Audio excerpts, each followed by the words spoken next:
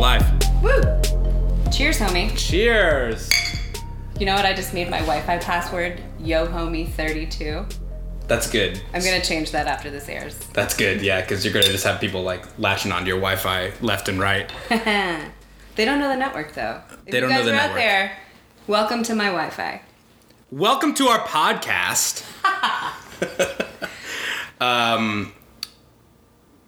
Yeah, my name's Kyle, and I think that this podcast is going to be a lot of fun.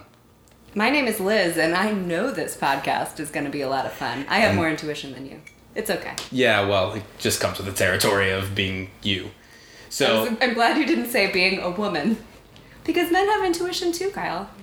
well, I'm not so sure that that's true. And right. I think the receipts would prove otherwise. That's for the next podcast. However, I wouldn't wade in those waters. I actually just meant that you are a pretty intuitive person.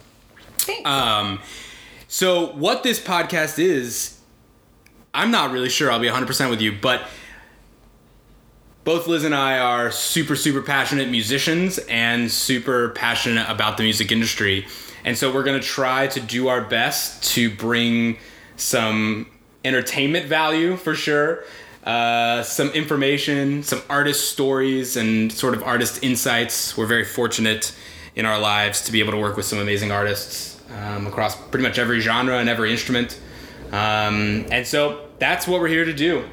Buckle up. Buckle up, y'all. Should we cheers one more time? Should we cheers one more time? So Okay. You can't see it because this is a podcast and not a video, but we are drinking Corona.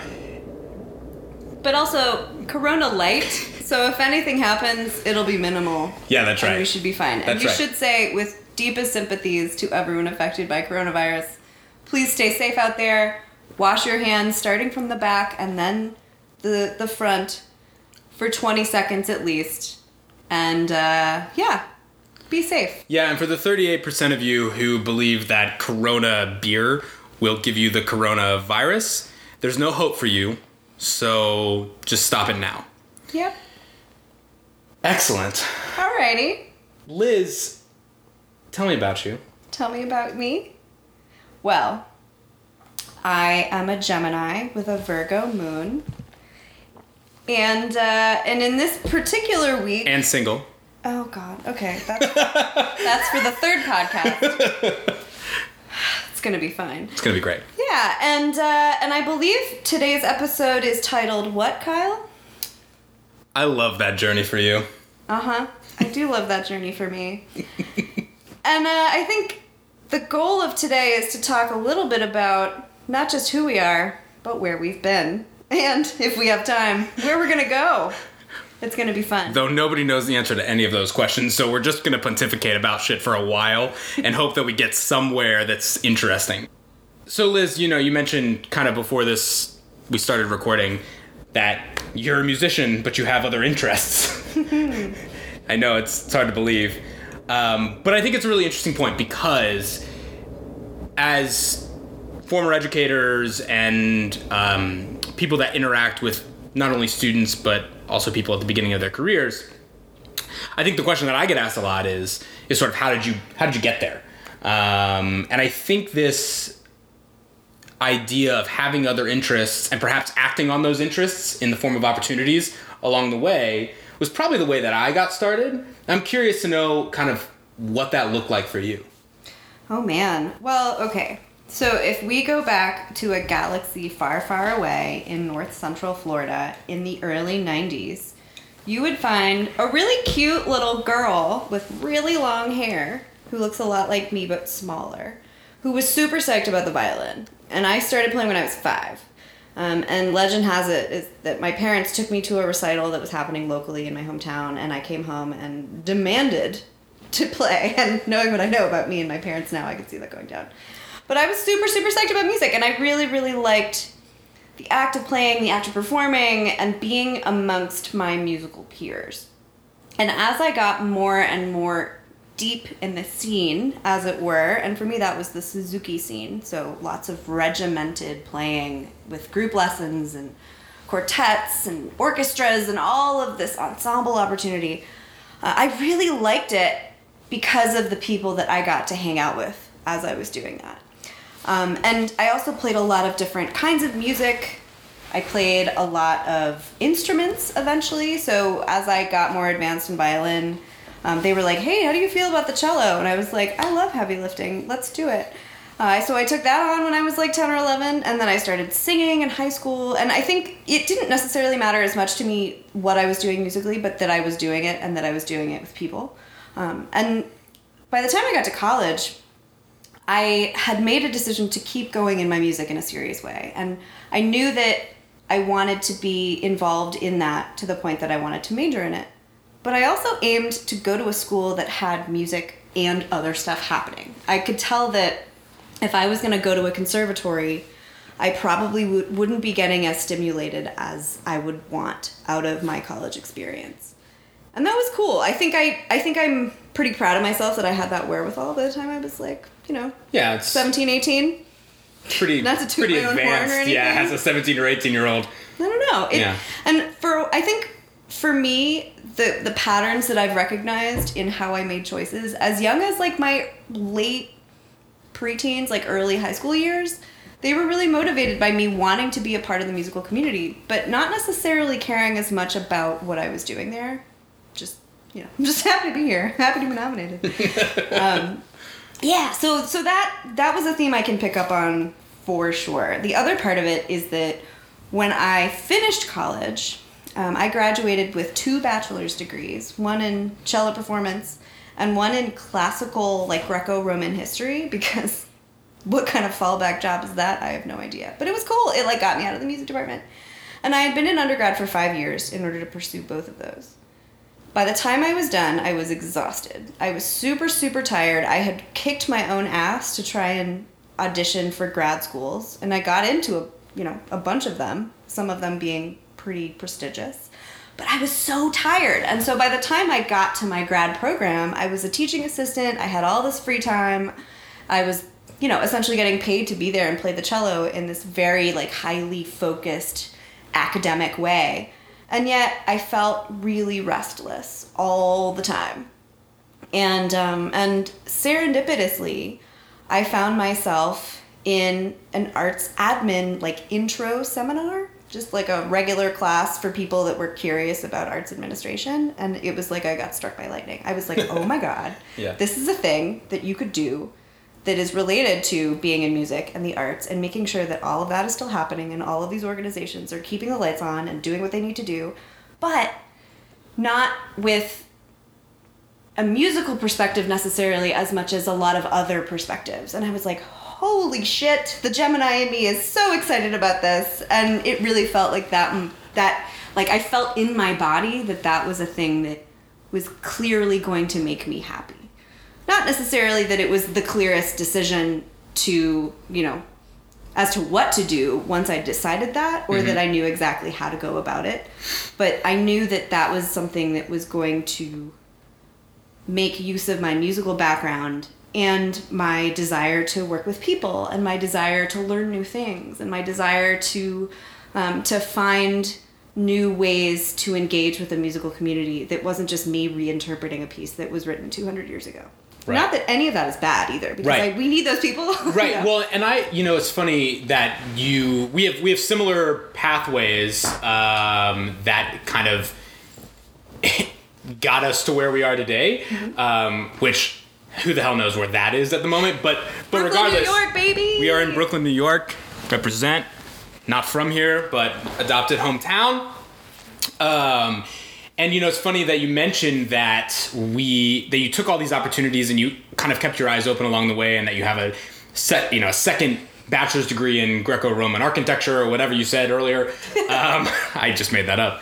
But I think also kind of looking back on my path, my journey, if you will, I think that I kind of always had other interests as well. And I think that for me, what was really fun about music was figuring out how to like bring entertainment value to your audience, and like being able to communicate that feeling to them, and then having them feel that and kind of getting that back from them was something that I was really passionate about. So strangely enough, now I work in marketing in the music industry, and what I do now is absolutely a different take on the things that I learned as a percussionist, as a classical percussionist. And like you said, like, while it's beautiful that there are classical percussionists in the world that want to practice, you know, Beethoven and Ravel all day long, every day, like, more power to them. But for me, it was all about the sort of larger picture, the communication skills that you built as a musician, the community that you have as a musician that's kind of built in because you're forced to play with other humans a lot, and learn their eccentricities and try to play to those strengths and kind of, you know, be aware of the weaknesses. It's something like continuously improving. You know, you have to figure out how to do that, but then with another group of people. Right. And then, like, politically, socially, absolutely, how does that work? And so for me, I think the cool thing about my job now, and I don't know that I was, intuitive enough or smart enough to realize that I was going into this, or that I had the skill sets developed as a musician that make it possible for me to do my marketing job now.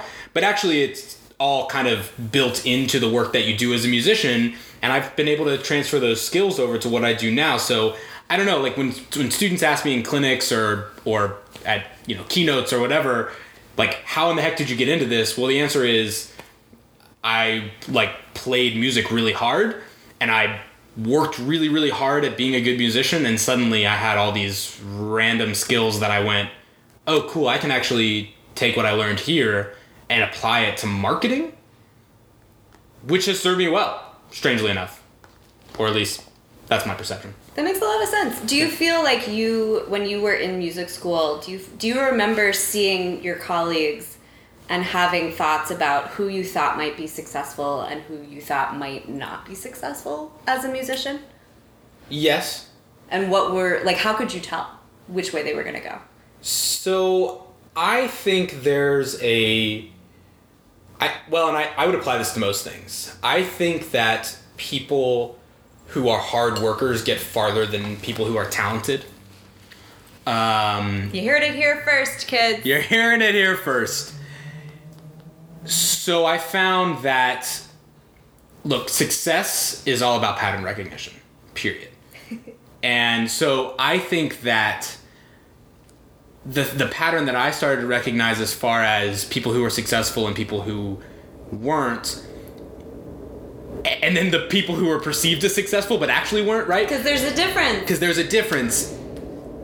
The things that I started to notice were those really talented people only could go so far because they didn't have the sort of back-end work ethic to get them to steps 5, 6, and 7. Like, they were able to get through steps 1 through 4 because they were able to kind of rely on that talent.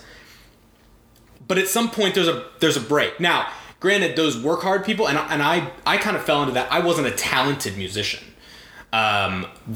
When I became a musician, it was definitely by way of, this is a challenge, but I love music. So I'm going to dive into this. So steps 1 through 4 were agonizing, but actually steps 5 through 8, and I'm making up these numbers, but steps 5 through 8 got a little easier for me. Whereas I think it's actually flipped for people who are very, like, super, super talented. They experience ease along that first part of the journey, but... Ding, ding, ding. Ding, ding, ding.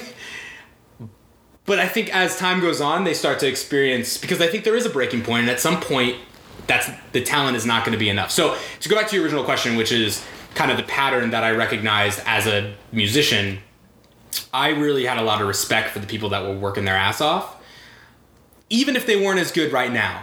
Because I saw something in them that I knew would bear fruit later. Even though, like, in the moment, you know, it's the talented pianists and the talented drummers that, you know, went far in, you know, your first or second year.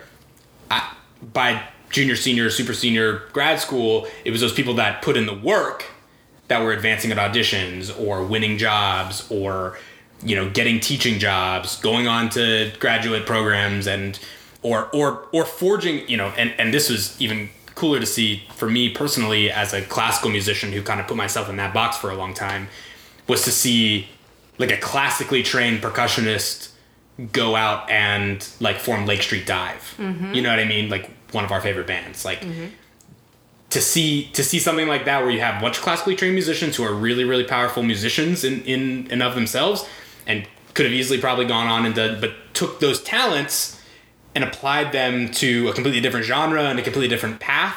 And something new and something interesting and provocative, yeah. Exactly. Yeah. Right on. So are those people that you suspected might be successful because of that kind of work ethic, are they now that you're out of school a little bit? Certainly. Yeah, I mean, I have a list. I mean, folks that definitely got the sort of short end of the stick when it came to early sort of college, you know what I mean? And got their ass beat by their teachers but just decided they were going to work harder than everybody else and ended up winning. I mean, Mike's a great example of that. Who's Mike? Mike's a member of the Old Guard 5 and Drum Corps now and like is getting ready to move over to the United States Army Band, which is pretty amazing. That's a good gig. Yeah, it's a good gig. Good gig and lives in DC and lives on Capitol Hill, so his life is okay. So I have a lot of friends that kind of followed that path. And I don't know if I did this on purpose. I think if you would have gone back and asked like 2010 Kyle, if he was smart enough to recognize this, he definitely wasn't. But I became friends with those people who I noticed were working hard. And maybe it's because we were in the trenches together. I think there's some misery loves company there. But yeah, I don't know. So and it's funny actually to see the talented folks, the super talented folks, either decided music wasn't for them and they dropped out, or they figured out they had to work hard and they started working their ass off. You know what I mean? Those were really the only two options there. Nobody floated that much. It's hard to float as a musician. Well, there's something interesting that I think is happening and has been happening for maybe the last decade or so, which is to say that as a musician, when you're learning the craft of it all, the technique behind how to be a player of X instrument, either you're going to be a performer of some kind, so you're going to go to an orchestra, you're going to go be a soloist, God forbid you are like a famous player of X, Y, and Z and you create a solo career or something like that, or you're going to be a teacher. And I think those are the two careers that are possibilities. All the other stuff, though, has started to get a little bit more positive press because, one, the arts admin field is becoming more and more not only like understood but structured. There are more and more programs in formal education that allow for a synthesis of business background with your creative background, and there are programs that even kind of go into a specific discipline, so a music specific arts admin program or a dance specific arts admin program. So that's becoming more of an option for people that I think like you and me have interest in these fields but want more out of them. In addition to our creative lives, we want other stuff kind of propelling our day-to-day interests. Yeah, certainly. And I think even to that point, even when we were in school... Announcement, I finished my Corona and I feel fine. She feels fine. I feel great. That's great. But it was a Corona Light, so maybe we have to do an A/B test. It's going to be fine.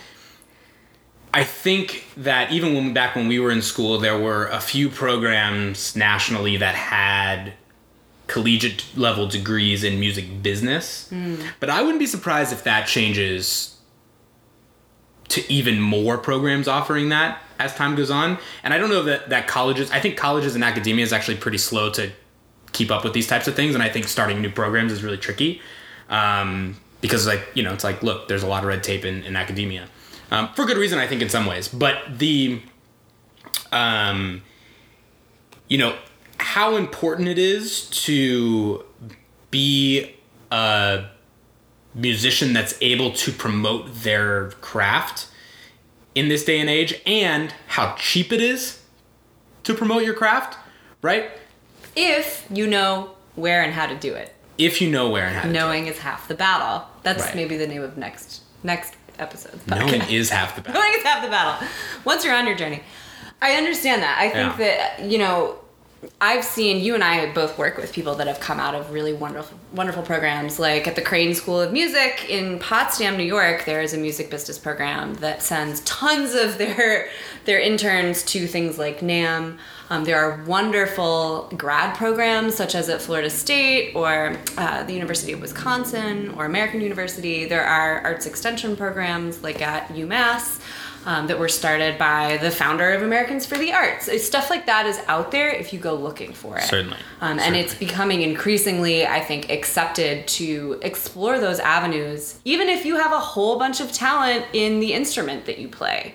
So now that it's becoming not only more acceptable for people to be music majors, because previous generations were like, blue collar, to have kids that were white collar in their careers, and now we're all humanities majors, Right. Except our kids are probably like, F that, I'm getting an MBA. Right. Rightly so. The economy did fall out from underneath us. But I think in general... That only happens at... Oh, wait, hold on. Guys, we're doing fine. We're doing fine. Everything's fine. Just stay healthy. I think that now there's this abundance of people that are like, wait, like, what did I major in? What am I going to do? And it's wonderful because it is challenging the status quo of what opportunities exist for people with those backgrounds. Because ultimately, like, what do you get out of music school? You get social skills, you get focus, you get the ability to, like, hone in on a goal, like, learn these 4 measures, and figure out how to make yourself better. You have to be very self-motivated. You have to work with people. You have to show up at things on time. And all of those skills. Well, and I think the critical thinking skills are built in. Yeah, man. Right? Because you're alone in the practice room, right? And I think... if there's one skill that I would say I transferred to my corporate job right away, it was being able to problem solve. Because you get 1 lesson a week for 1 hour with your primary teacher in college. I don't know if we meant this to go into deep dive about college, but here we are anyway. So, again, I didn't tell you. We have no idea what this is going to be. But you get 1 hour a week with your private lessons teacher. If you're lucky, right? And you're supposed to put in, I don't know, some hours a week of practice. More is better. So the rest of those hours, it's all you, alone, in a practice room, by yourself, trying to probably do many things that your private lessons teacher gave you to work on, but to do that by yourself and without really much help from anybody else. And if you're lucky, you learn how to use your colleagues to your advantage and play to their strengths. So I think that the practicing that you do teaches you a lot about who you are and teaches you those critical thinking skills. I think you learn a lot about who you are. And I think all those skills that you can learn as a musician are really important and transferable, like I mentioned. Though I'm sure there's an argument to be made somewhere in the world that art for art's sake is good. And I actually think if you're a really passionate musician, a really passionate player, you should just do that and rock on with your bad self, work as hard as you possibly can. And this translates outside of our sort of backgrounds in the classical training world. But, I mean, the musicians that really excite me, and I'm sorry, I'm going to segue, but the musicians that really excite me today are the ones that are taking the craft into some type of different new genre, and sort of breaking those barriers of what sort of has existed in the past. And I think that they do that because they can't, you know what I mean? Like, those musicians are so passionate about creating that the things that are happening from them are really new and exciting. I'm curious to know what is getting you excited about music today? Whew. Or who is getting you excited about music today? What and who? Yeah. Oh, goodness. First of all, I am excited for subscription music services because it has allowed me to consume things very differently. So my particular drug of choice is Apple Music, just because it's like, because you were like, hey, I use it too. We can both be friends and share stuff. I now realize that, like, virtually all of my other social circle now uses Spotify, and so I'm like, yeah, but I like fine. that I had that impact on you. So if Apple Music wants to sponsor this podcast, get at me. Get at us, guys. It's gonna be fine. But realistically, whatever you use, and there are many that are out there that are totally wonderful and that work with a whole host of artists and hopefully support them and continue their mission. I think it's cool that we have access to so much music so that the people that you've just talked about, Kyle, that if you are interested in creating something and you are hungry to put your perspective out there as a musician, there are so far fewer barriers. As in, it's way easier to do that. I actually read, to that point, I just read an article last night, which came out, I think, a week prior, that said recorded music is having its best year, or had its best year in 2019 that it ever had.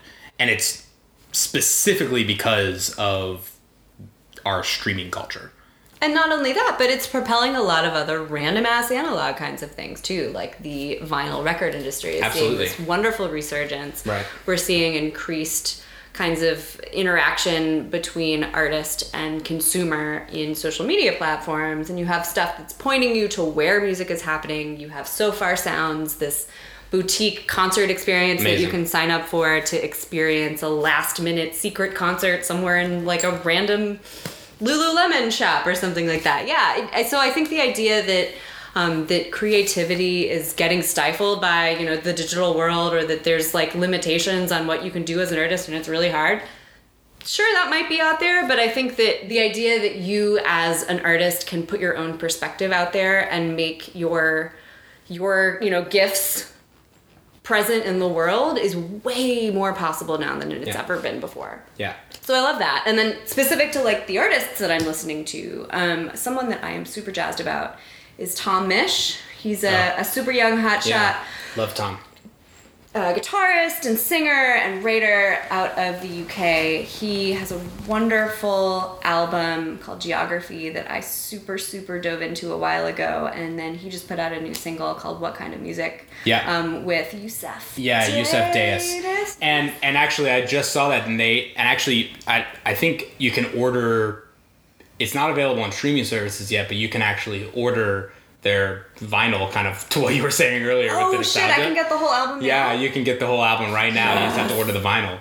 I will order the vinyl. Yeah, and between him and Yusef, like that is actually, so if you're unfamiliar with Yusef Dayes, he was one half of Yusef Kamal with Kamal Williams, and their record, I think it was called Black Focus. I think it was like a 2016 or 2017 release. One of the best jazz records of the decade, in my opinion, and they both were kind of on the front end of this renaissance of jazz music happening in the UK right now.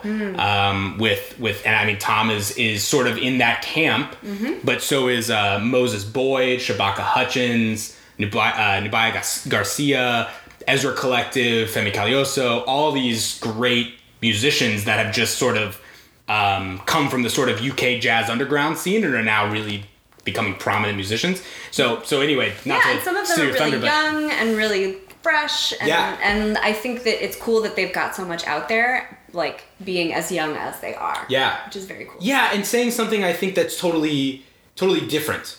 Sort of jazz has really gone through a bunch of changes in the last 10 years. Actually, I would argue that Snarky Puppy was the cause of a lot of that, and their sort of spin on jazz. But I think jazz is actually a really, really cool place. So it's interesting that you mentioned Tom, because he kind of lives in that middle ground of like pop jazz. You know what I mean? The changes that he's playing in the music that he's creating is kind of intellectual, in fact. He has like his harmonic language is very sophisticated, but Absolutely. He makes it super consumable, which is really cool. Yeah, I'm realizing too, there's another really great example of that in like Makaya McCraven. UMass alum, Makaya McCraven. UMass alum! Woo! And one of his frequent collaborators, Joel Ross, who's an amazing, amazing vibraphone player. And it's been about 10 years, give or take, since... sorry, this is the percussionist speaking in me, but... you should apologize. And I'm going to apologize every time about the percussion thing, because that's where my head's always going to go. We're sorry, he's a percussionist. It's interesting because it's been about 10 years since there's been a prominent jazz vibraphonist that has emerged. The last probably being like Warren Wolf or Stefan Harris, who are amazing and still in the scene and certainly doing some amazing things. But to your point, like this Micaiah project, I think it was Universal Beings was the most recent big project that he did of original music, and it's really, really incredible what's happening on that record, and featuring Shabaka, Nubaya, all these incredible musicians. Yeah, I remember you putting on, what is the name of that track? From Highly Rare. Above and Beyond. Above and Beyond, yeah. And we were sitting in, like a Camaro or something in LA. In LA, we had just come from the NAMM show. We were both like, I need to sit in a dark, quiet space. And then this boomy, like, bosom of beady jazz comes on. And I was like, what is this? Yeah. It was awesome. Yeah. Well, and, thinking sort of along those lines, since we're stuck on quasi-jazz at the moment, the one that comes immediately to mind is Thundercat. Oh, dude. And Thundercat has done some, like, crazy creative shit in the last 5 years since he released Drunk. But I mean, if you haven't listened to Thundercat's music, it's somehow nostalgic and new. It's like jazz, but it's hip hop, but it's funk, but it's pop. And he actually just released 2 weeks ago Dragon Ball Durag, which is amazing. And last week put out the visuals for it.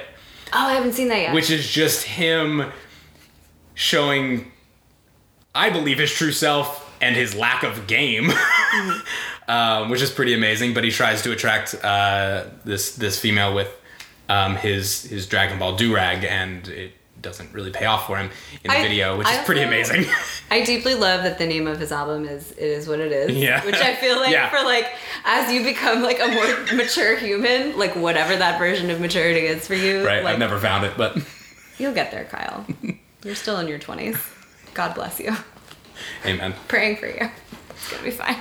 But realistically, I think that he's someone that has been out there in such a way, in a very creative way, for a while. And right. to hear his perspective kind of shift more towards something that is more mature and that is more kind of concise, I guess, musically, it's very interesting. Yeah, definitely. I mean, and to come from Suicidal Tendencies, which is a completely different genre and a completely different background, and forgive me, I'm not that familiar with Suicidal Tendencies music, but I think he was really master of the bass in Suicidal Tendencies, and then now to be a songwriter, a singer, a bass player, of course, is his original craft. It's pretty remarkable, and I think, I mean, we can probably go on all day long about folks that are doing that same kind of thing, but in their own unique way. And I think for me, that's what makes this industry so amazing, is that you're if you're paying attention, I mean, you can go between listening to Thundercat to Tom Misch to Beethoven to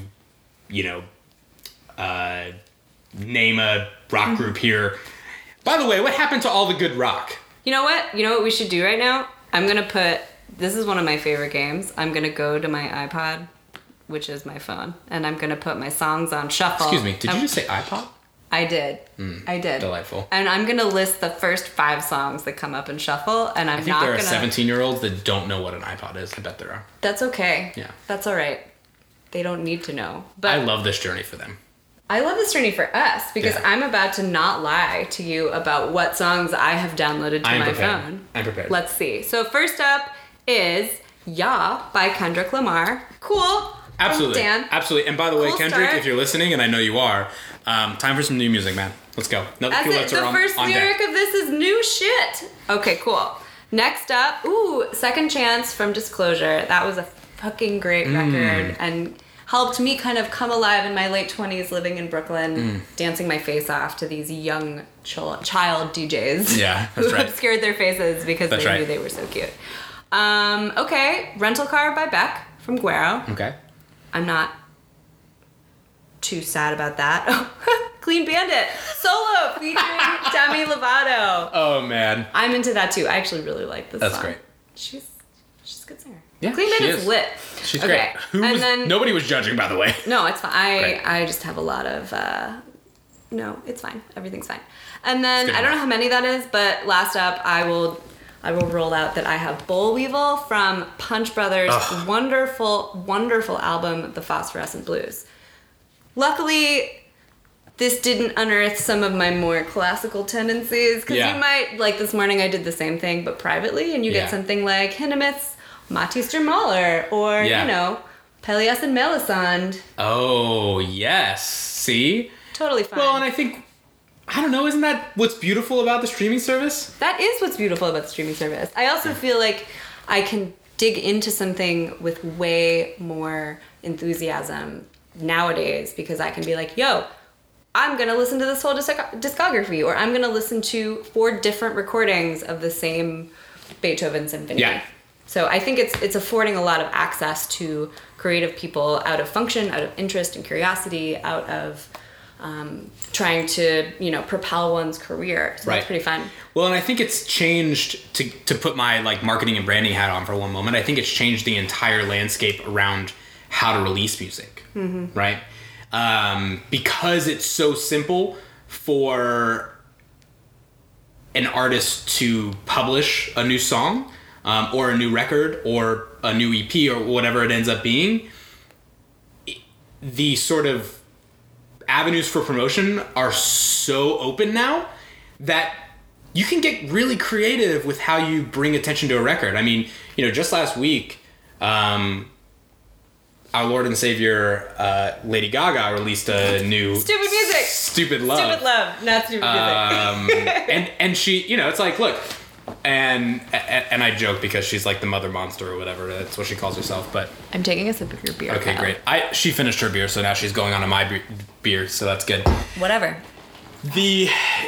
But I mean, like, and like maybe 2 or 3 weeks ago, Eminem put out Music to Be Murdered By, and it was like nobody knew that was coming, right? I mean, so there's Wait, hold up. Is that why he sang at the Oscars? I don't know. Do we know? Because he did 8 Mile at the Oscars. And like Billie Eilish is sitting here being like, "Who are you?" I loved the meme that came from Billie Eilish's face watching Eminem is my whole existence. Yeah. That's kind of old news. Yeah. It's not new. It's not new. But it's still hilarious. Right. Please go check out the GIF on the internet, whatever that is. It's Yeah. great. Or is I it might- GIF? I don't know. Whatever. Cool. Wait, can we do the same thing with your phone?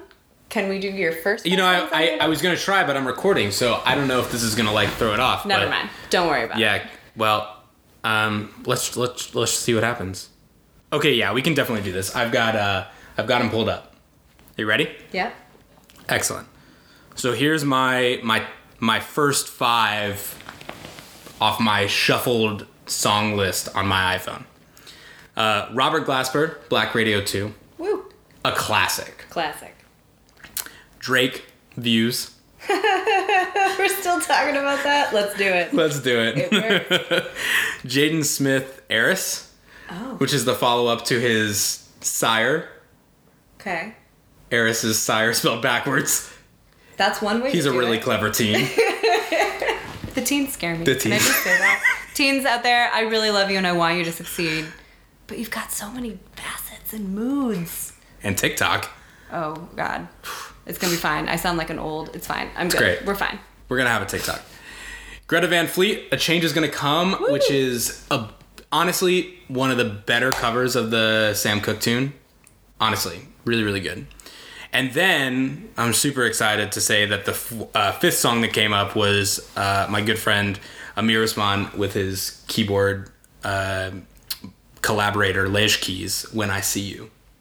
So We might get him out here someday. yeah, we might, talk to him in more detail. maybe we'll talk to those guys and see what they think about music and life and culture and playing the tenor drums.